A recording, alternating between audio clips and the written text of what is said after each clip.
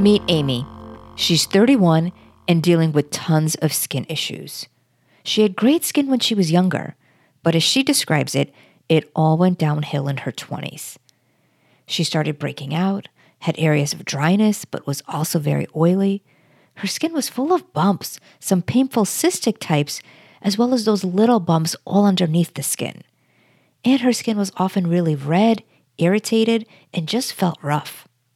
She tried the birth control pill, oral antibiotics, tons of prescription creams from different to topical tetracycline to retinols, but nothing seemed to work.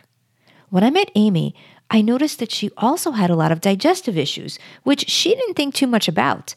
But of course, as many of you already know, everything in the body is very connected. She was also so concerned about bacteria on her skin that she was using tons of antibacterial soaps and products. I explained to her how this can backfire, and we embarked on a journey to put all the pieces together so we can solve this health mystery. Every year, thousands of people are told there's no explanation for their health concerns and no way to fix them. They feel frustrated, undermined, and lost. I know because that was me before I figured out the actual causes and reclaimed my health. Now, I help others do the same. I'm Ina Toppler, and this is Health Mystery Solved.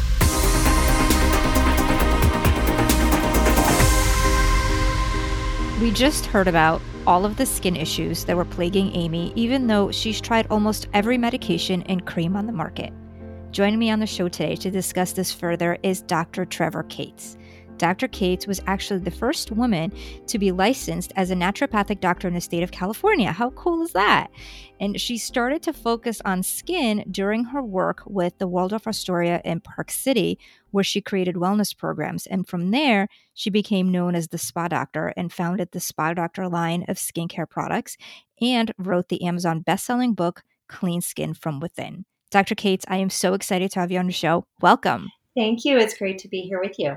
So on the show, I focus on getting to the bottom of health mysteries. And what helps me figure it out, even cases that seem to be really, really difficult, is this premise that everything in the body is connected in one way or another. And that is no different when it comes to our skin. And I know that you and I see very much eye to eye on this. So why do you call skin our magic mirror? Well, absolutely. Skin is our largest organ and it's right on the surface of our body. So it's an outer reflection of inner health. And a lot of times people forget that. I mean, it makes sense, but a lot of times people forget that. And so they're quick to use topical creams to suppress symptoms, or women will reach for more makeup to get creative to cover up things. But I think it's important for people to pause and think, why is my skin doing this? Why is it dry? Why is it breaking out? Why is it aging faster than my friends? Why is this happening?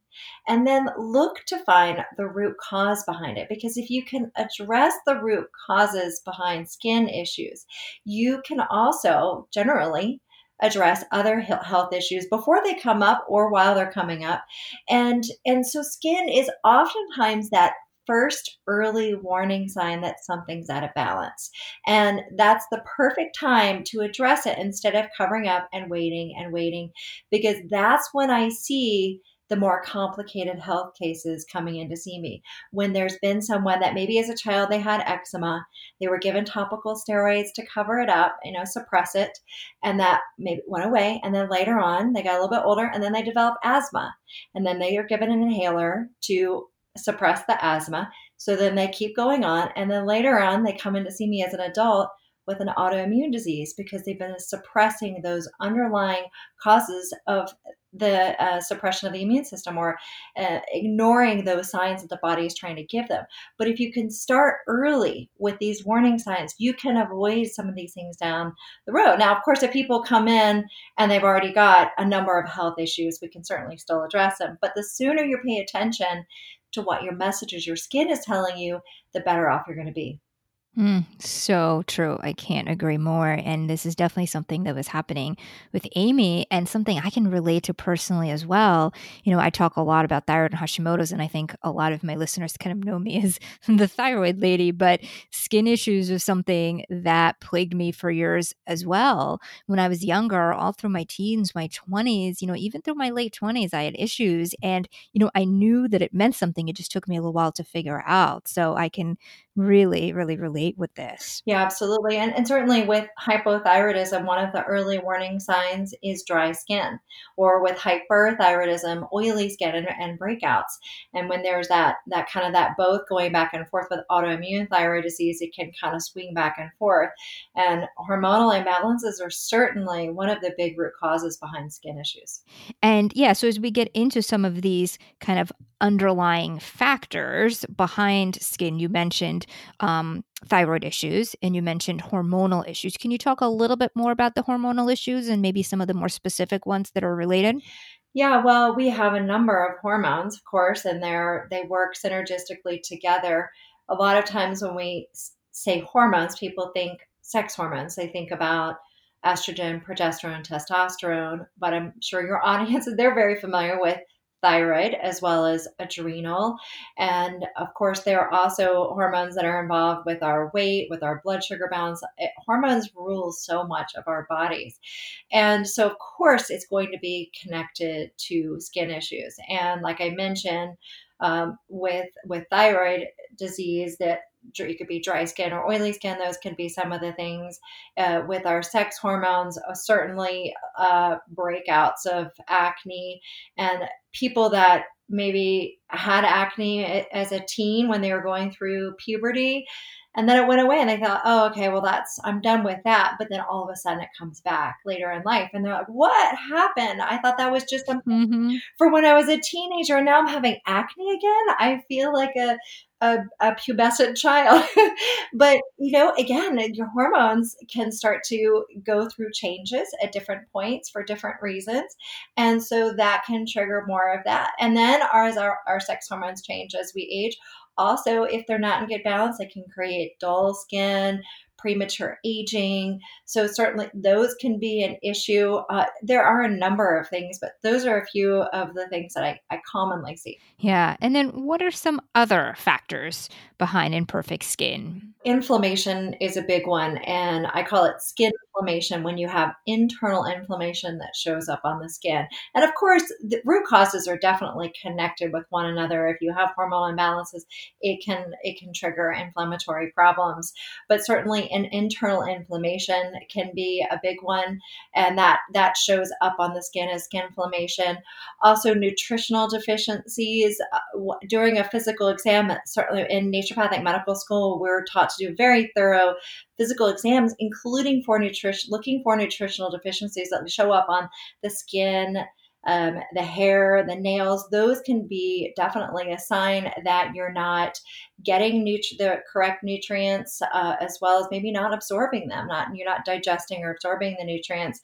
Things like zinc or essential fatty acids, even iron, those all can show up on the skin. B vitamins, all of those are really important for healthy skin. And of course, what happens is if we're deficient in it, our body will take our nutrients to where it needs it the most.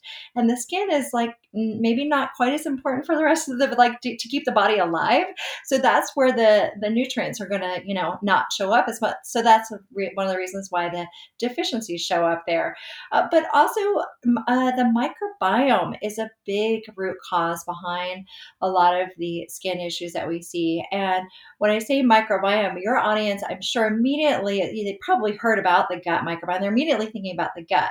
Mm-hmm. Well, and that's true. We have this amazing complex organization of microorganisms that live in the digestive tract that help keep not only our digestive system healthy, but our overall body.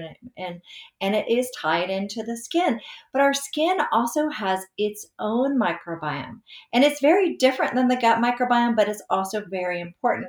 And so we have, similar to the gut, we have all these different microorganisms that live on the skin that keep it healthy and in a disease-free state, in a state of aging gracefully and looking glowing and healthy.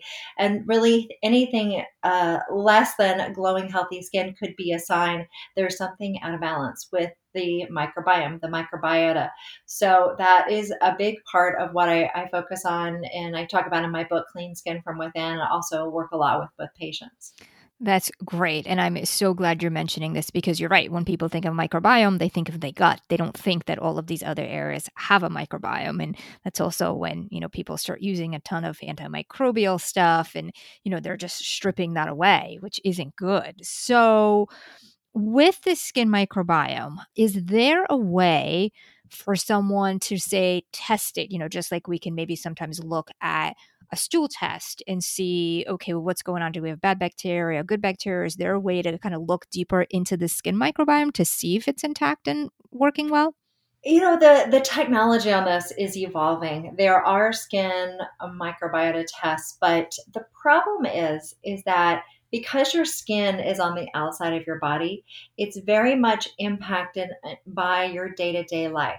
So if you have pets in your home, if you have other people living in your home, if your home is clean or dirty, if you're using antimicrobial agents to clean or on your skin, or it can really change from moment to moment and not really telling a lot about what it is, what the struggles are. So there are ways, and really looking in the pores of around the nose, that's where some of the best research has been, is actually looking at the skin microbiome because it's not as impacted by superficially what's around us. But, I'm really hopeful that we're going to have more opportunities for that. In the meantime, I would say you can pretty much tell if your skin is clear and glowing and healthy. Look, we all know what healthy skin looks like. Mm-hmm. If it's like that, there's a pretty good chance your skin microbiome is flourishing. But if you've got dryness, dullness, breaking out, redness, irritation, itchiness, anything else like along those lines, any rashes, eruptions, your skin microbiome is out of balance. So that's what your body's already telling you, that because if that's happening, there is a disturbance. And it may not be what caused it, but it has happened. So certainly when we look at addressing skin issues, one of the big things we want to look at is what can we do to help support the regrowth and the environment where a healthy microbiome on the skin can flourish. And so a lot of that comes from the inside, and it's also what we do topically and what's around us too. Right. Great. So let's first talk about some of the things that can hurt the skin microbiome. You mentioned using certain antibacterial agents and, cleaning products in our environment. Can you talk a little bit more about that and some other things that can negatively affect the skin microbiome?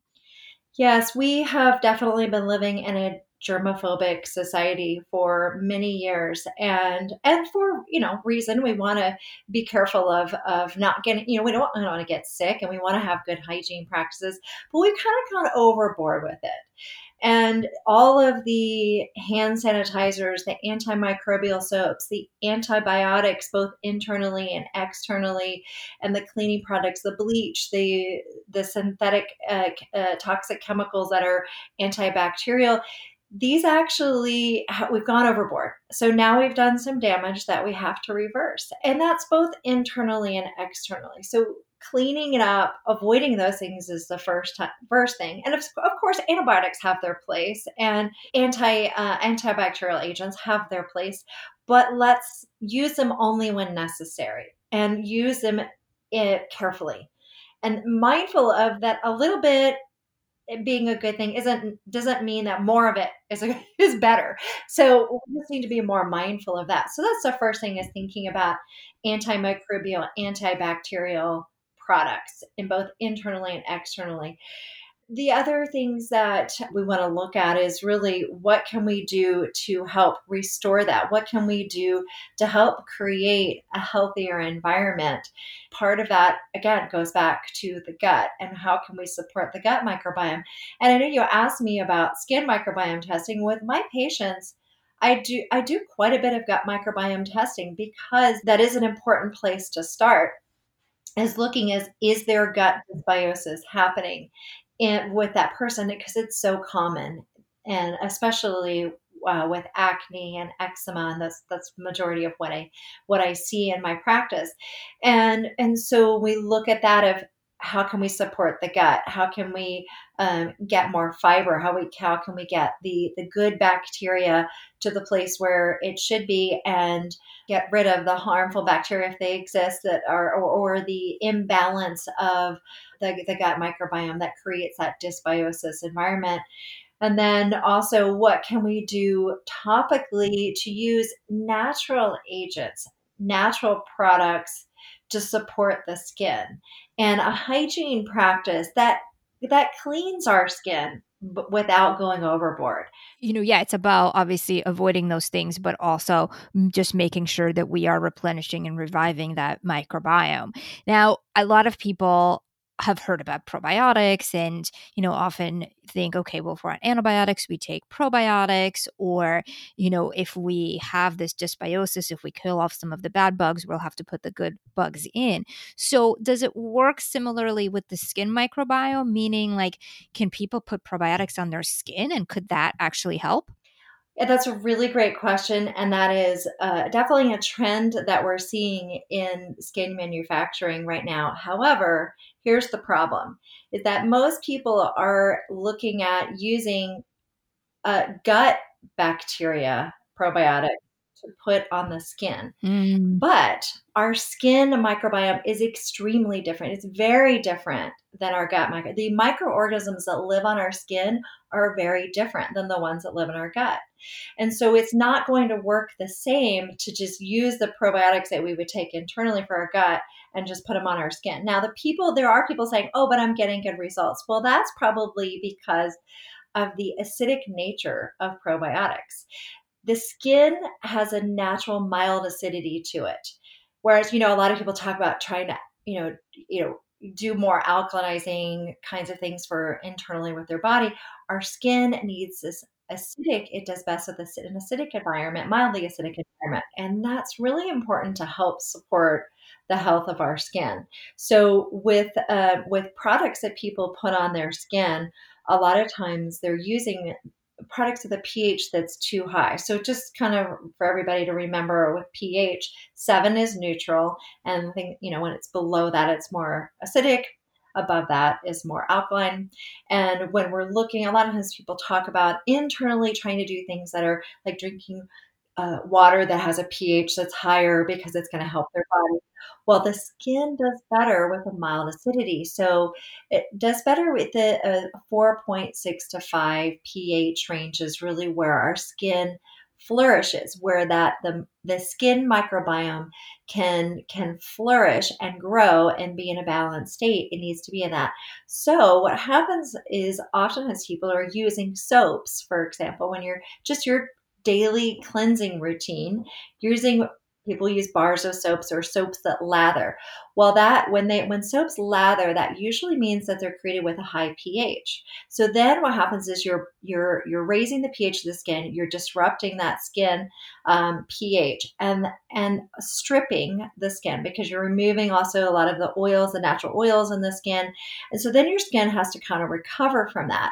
And that's something I want people to think about to change is in your skincare routine. How can you change it so that you're using cleansing to clean your skin, but without stripping it and damaging the pH? Because then people will be putting products on their skin to help their skin recover. So they're going to use toners and other products to kind of help get their skin back in that place, or not even use anything. And they're missing an opportunity to set the skin up for that healthy place. So going back to your probiotic question, using when people say, oh, and I have DIY skincare recipes in my book that include yogurt, because the lactic acid in yogurt is what's helpful for the skin. It's not the bacteria so much that are really helping, because those are different than, the bacteria in our skin are different than the ones in our gut. Now, there have been some studies, certainly this is a huge trend in the skincare industry, is how can we isolate the bacteria on the skin, and can we stabilize them and then put them in skincare products and use them therapeutically. And this is still evolving. This is it. There are some big issues around this, and that is really, first of all, identifying these microorganisms and then keeping them stable, just like with their issues with oral probiotics and whether or not they're refrigerated and how they are kept alive. And then there are regulations that say that there can't be live bacteria in skincare products. So then we can't even really use probiotics in skincare products as Mm. the current regulations by the FDA are. So a lot of what skincare companies are starting to do is look at ways we can support the skin microbiome in other ways, like our prebiotics and the pH of the products. And so that certainly with the Spa Doctor skincare products, our focus has been more on the pH and making sure that it has that perfect mild acidity pH to help support the environment for the growth of healthy skin microbiome. And Mm. there's certain natural actives or certain natural ingredients that do help support that. And then we want to avoid ingredients, not only the antibacterial, but also ingredients that are going to create a barrier on the skin that makes it more likely for disruption to occur. So let me give you an example. There's an ingredient called dimethicone that's in Mm. many skincare products, Yeah. in lotions and makeups, and it's kind of an occlusive kind of it traps in moisture. And that can make skin appear dewy and moist. But the problem is it's trapping moisture in and not allowing skin to truly like breathe. I'm just gonna, it's not really skin doesn't really breathe like our lungs do. But Yeah, yeah, yeah. No, but I know exactly what you mean. Absolutely. right. And so when someone say they get warm or they're working out and their skin starts to heat up, they're not able to their skin isn't able to let that heat escape. So then the skin microbiota can become out of balance. You can get these overgrowth of harmful bacteria, you can get these kind of imbalances. So oftentimes we just don't think about what we're putting on our skin, but that's why it's really exciting to see the science evolving on the skin microbiome and what we can actually put on our skin to support that rather than damage it further. Yeah, yeah, and dimethicone is just such a common ingredient. I mean, you go into Sephora, it's probably in 8 or 9 out of 10 products there. So many manufacturers use it that sometimes it's almost hard to avoid. So I'm so glad you're talking about that. And I've always kind of heard of it as like, any of the own like cones, silicones. It's like this liquid glass almost that coats your skin, and shampoos use that a lot as well, and that's not great for your scalp because it's the same kind of idea. So I'm definitely with you on that. Now, what are some other ingredients that people should look out for and avoid?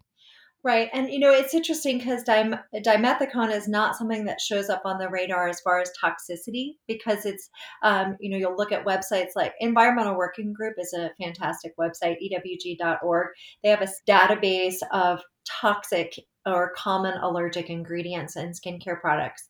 But what they're not really looking at is what is going to help the skin microbiome. So that is something, and I do love EWG because, my products are EWG verified because they are super clean, but it's not the only thing. But certainly we want to be very careful with all of the toxic ingredients that are in skincare products. And it's important for people to be aware that there is very little regulation, especially in the United States, around skincare ingredients, and that there have only been 11 ingredients actually banned in the U.S. in personal care products, whereas like in Europe they've banned over 1,000 ingredients in personal care products.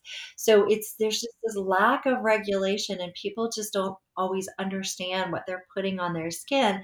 And also, I think there's this misunderstanding of what you put on your skin just stays there, and that you don't, a lot of times people just don't think about what they put on their skin.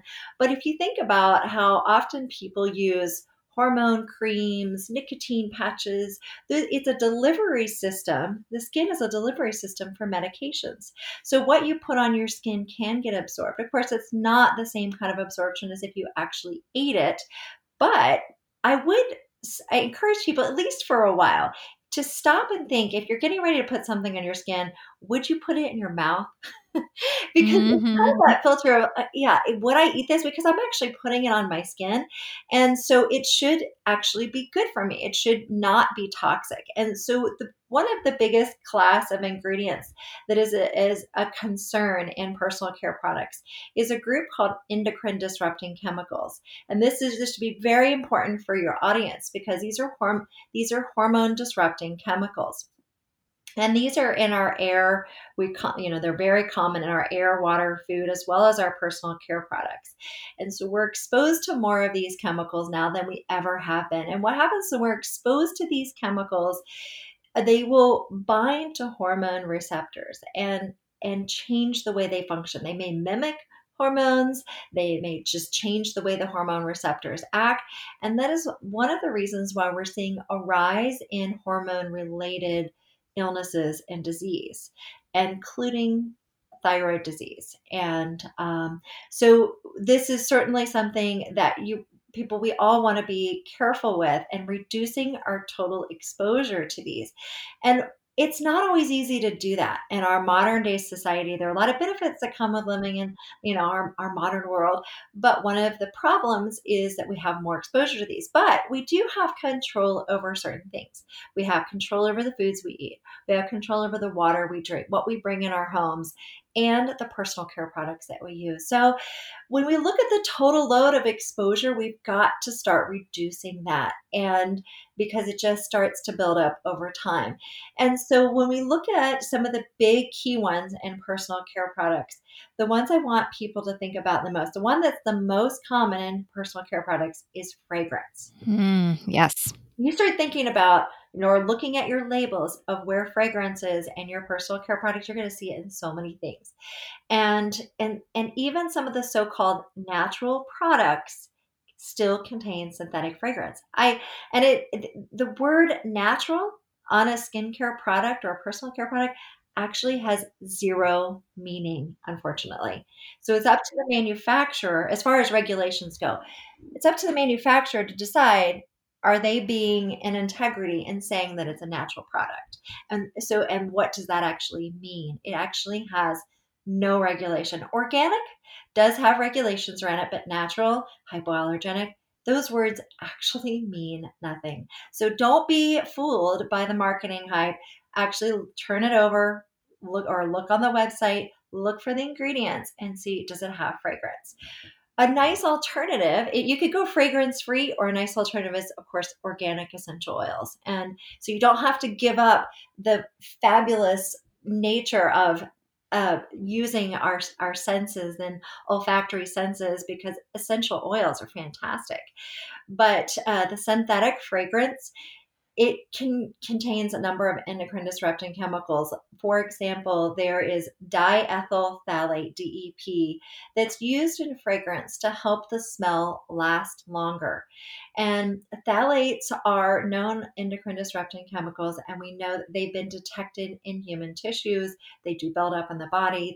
They can be a problem. So certainly that is one of the biggest ones. There are other ones. That's where I would say start. Another one is, everybody wants to be careful with sun protection, right? And they're using sunblocks and sunscreens.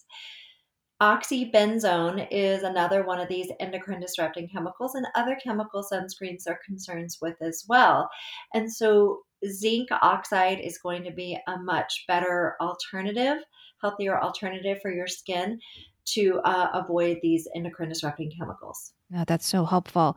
Now, are there any other ingredients similar to, say, dimethicone, where they may not be considered toxic? However, they're still not good for our skin, whether it's because of microbiome or because of other disruption that they can create?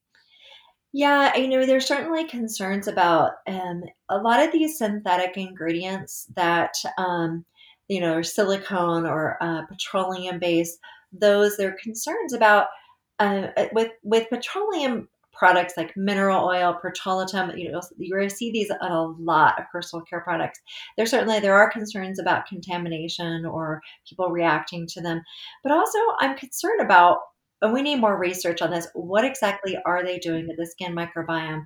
And the plant-based oils are definitely, they appear to be a much healthier alternative because, especially certain ones like argan oil, actually helps support that mild acidity to the skin. And oils don't have a pH. You can't test the oil of pH, the pH of oils, but there are certain ones that actually can help support the pH rather than impeding it. Ones that kind of help, help your skin breathe rather than trapping in the moisture and the heat. Yeah. Now, speaking of oils, a lot of people think that if they have oily skin or if they're breaking out or they're acne prone, they actually want to use things that are oil free. And I think between the media and just what we've heard over the last, 10, 20 years, it's kind of been ingrained in us. But that's not really true, is it? No, I compare it to the low fat phase in the 80s, with diets that we thought, okay, if you want to lose fat, you got to stop eating fat. And now we know that's not true. There's a difference between good fat and bad fat. And it's very similar with skincare products. Not all oils and skincare products are the same. And that's what I'm talking about, the plant-based oils. Some of these are very nutrient rich and they're not going to clog the pores and they're actually going to help the health of the skin. Whereas other oils, like some of these mineral oils and thicker oils, synthetic oils, they could create problems. And if you're not properly cleansing your skin, sure, you can create some imbalances. But I find that plant-based oil cleansers in the right pH are a much better alternative for people with all types of skin issues, whether that is acne prone or sensitive or aging skin. I have what I did with the Spa Doctor was the reason why I created the Spa Doctor skincare line is when I was working at the Waldorf Astoria and I was writing my book, Clean Skin from Within. I was helping people with that inside out approach to healthy skin. I was getting feedback from my patients that natural skincare products didn't work. And so I started to look into the research of what's missing in natural skincare products because I know there are these healing powers of nature. And I started to realize that we're missing a lot about what can support healthy skin and that the pH and the natural actives and those components that really help support healthy skin. So that's what led me to create the Spa Doctor line. And when I was creating, I realized that I could create one four-step skincare system that works well for all skin types. Because when I started to think about it, like, why wouldn't I want a skincare system that's good for sensitive skin? I mean, even if I don't have sensitive skin, which of course I do, but even if I didn't, why would I want to use products that would be potentially reactive? Right. Yeah. I don't want to break out. So of course I want something that's going to keep me from having acne. All of us are getting older. So why wouldn't we want products that are anti-aging?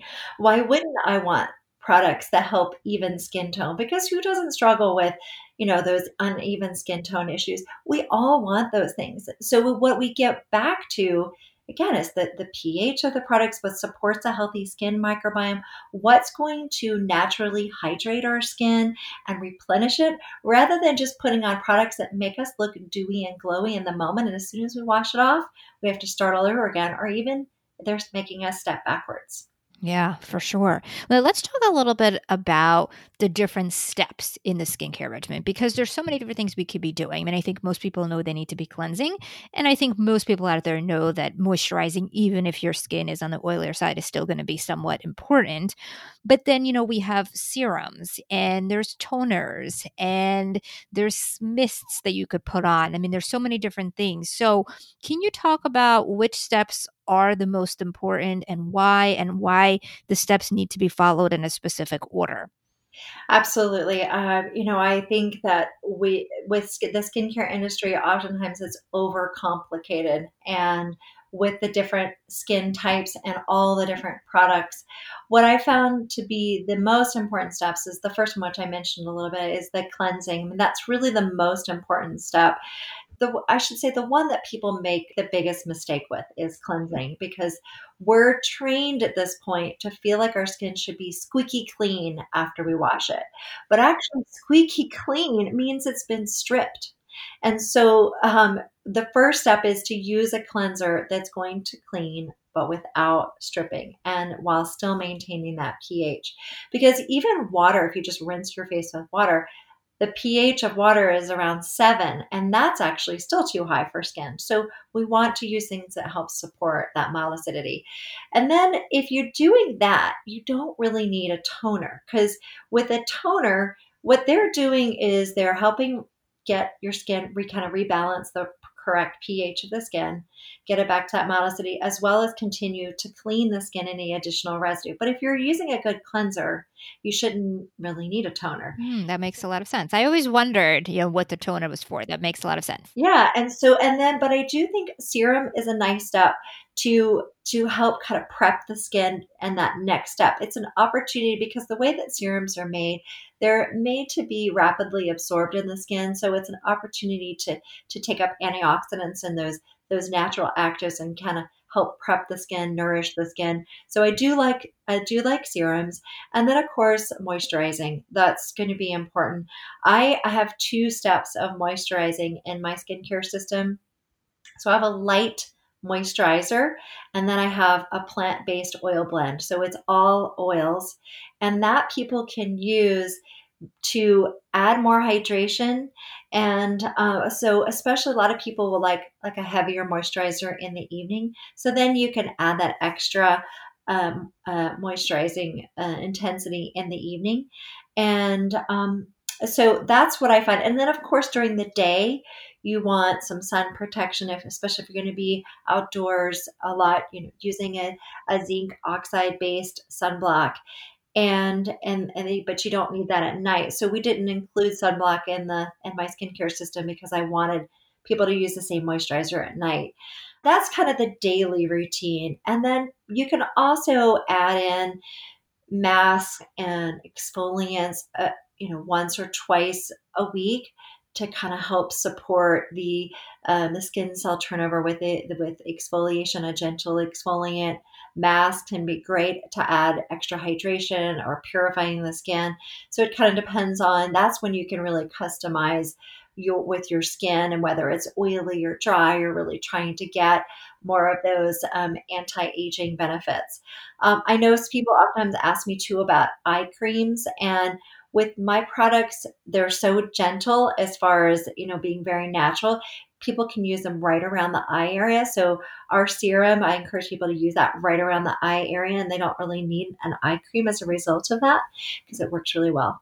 But in the skin on your rest of the body, it's similar. It's not as delicate, but it still needs that mild acidity. So again, avoid those bars of soap and instead looking for body products that don't go above 5 pH. Okay. And that's not typically listed on the product. So people would actually need to use like a little pH strip or something like that to check, right?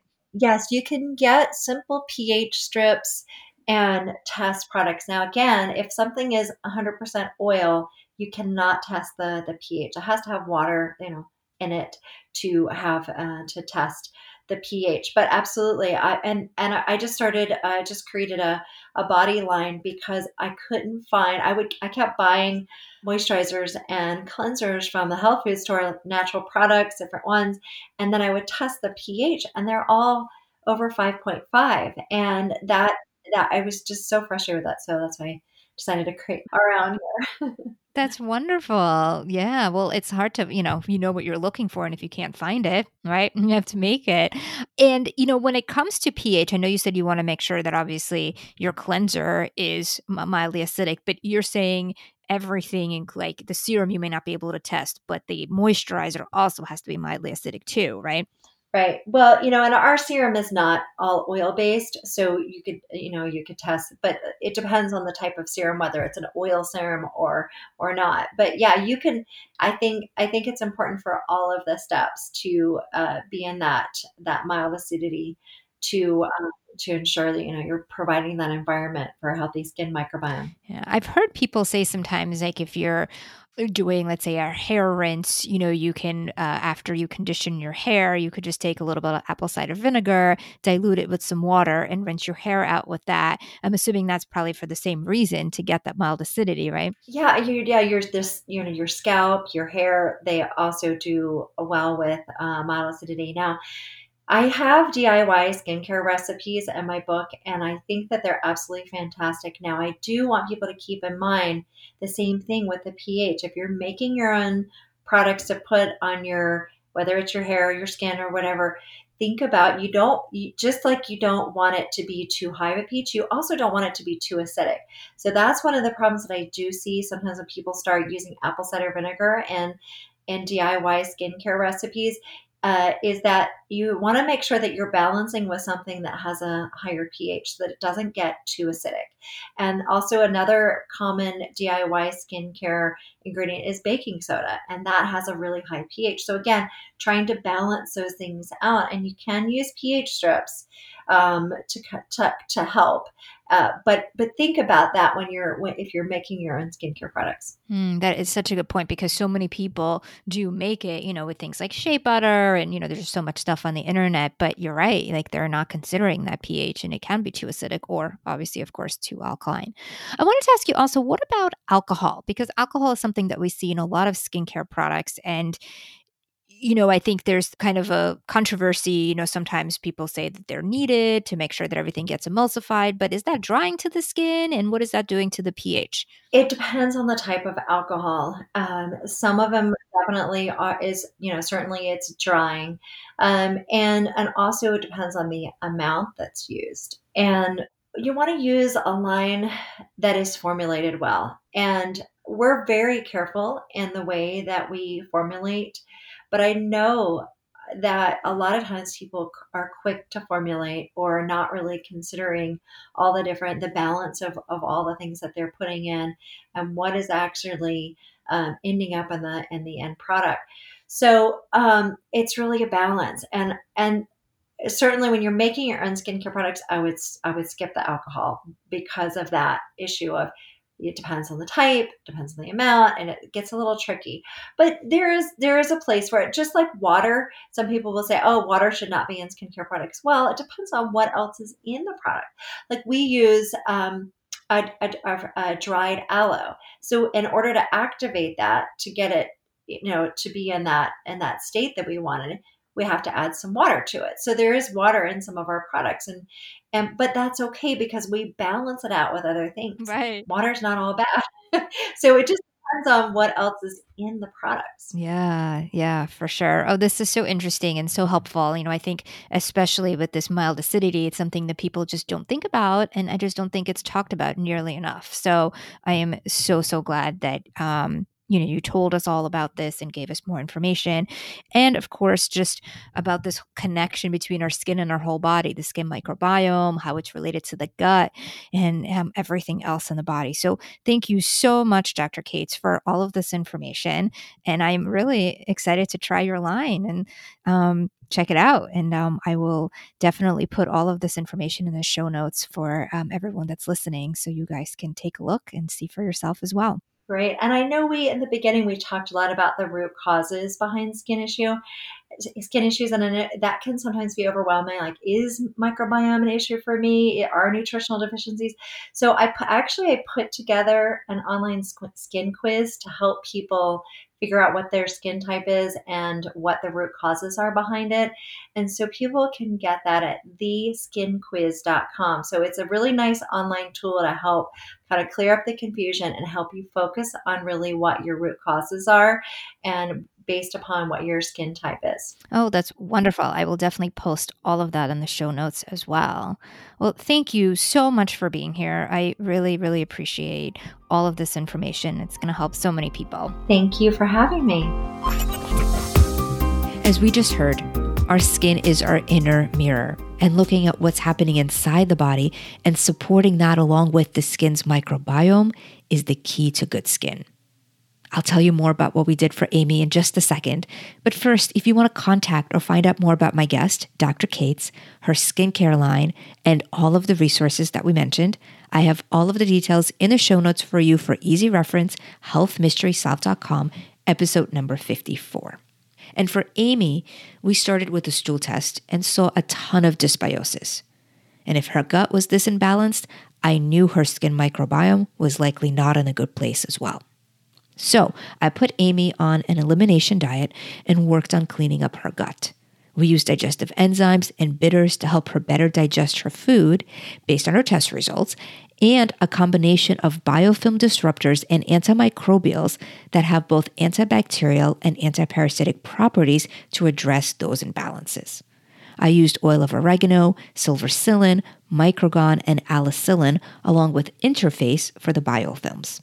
I then used a strong probiotic, Orthobiotic 225, along with Enterovite, which is a short-chain fatty acid supplement, which helps to bring the good guys back and allow them to better flourish in her gut, and a glutamine-based product called GI Revive for healing.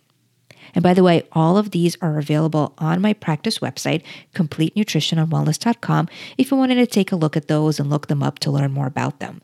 The Enterovite is an Apex product, so to view that one, you just have to log into your account to be able to see it.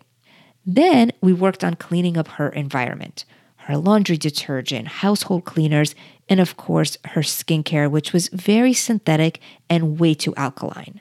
She was so used to using harsh products and getting her skin squeaky clean, which, by the way, I could totally relate, as I too was like that when I was younger. And of course, that was not the answer. When we first started, breakouts were actually a little bit worse, but it was only for about a week or so, as her body was going through the cleanse and getting rid of all the bugs. After the first week, the major breakouts subsided and she started getting less and less new eruptions. It took about 3 months for the breakouts to completely stop and another 3 months for the rest of the redness and the roughness to go down. And I kept assuring Amy that this timeline is what's to be expected because of the cycles of the skin. Great news though, 6 months later, her skin was clear, even glowing. I was so excited that we cleared her skin from the inside out without the harsh medications and the side effects that they bring. But what's even cooler is that by balancing her microbiome, her digestion improved, and this is going to help her for years to come. If Amy sounds like someone you know, please share this episode with them, and make sure you subscribe to the show because the next health mystery I uncover could be one you or someone you love is dealing with right now. As always, when it comes to your health issues, please don't give up. The answers are out there, and there is hope. I'm Ina Toppler. Thank you so much for listening, and see you next week on Health Mysteries Solved. All information, content, and material on this podcast is for informational purposes only and is not intended to serve as a substitute for the consultation, diagnosis, and/or medical treatment of a qualified physician or healthcare provider.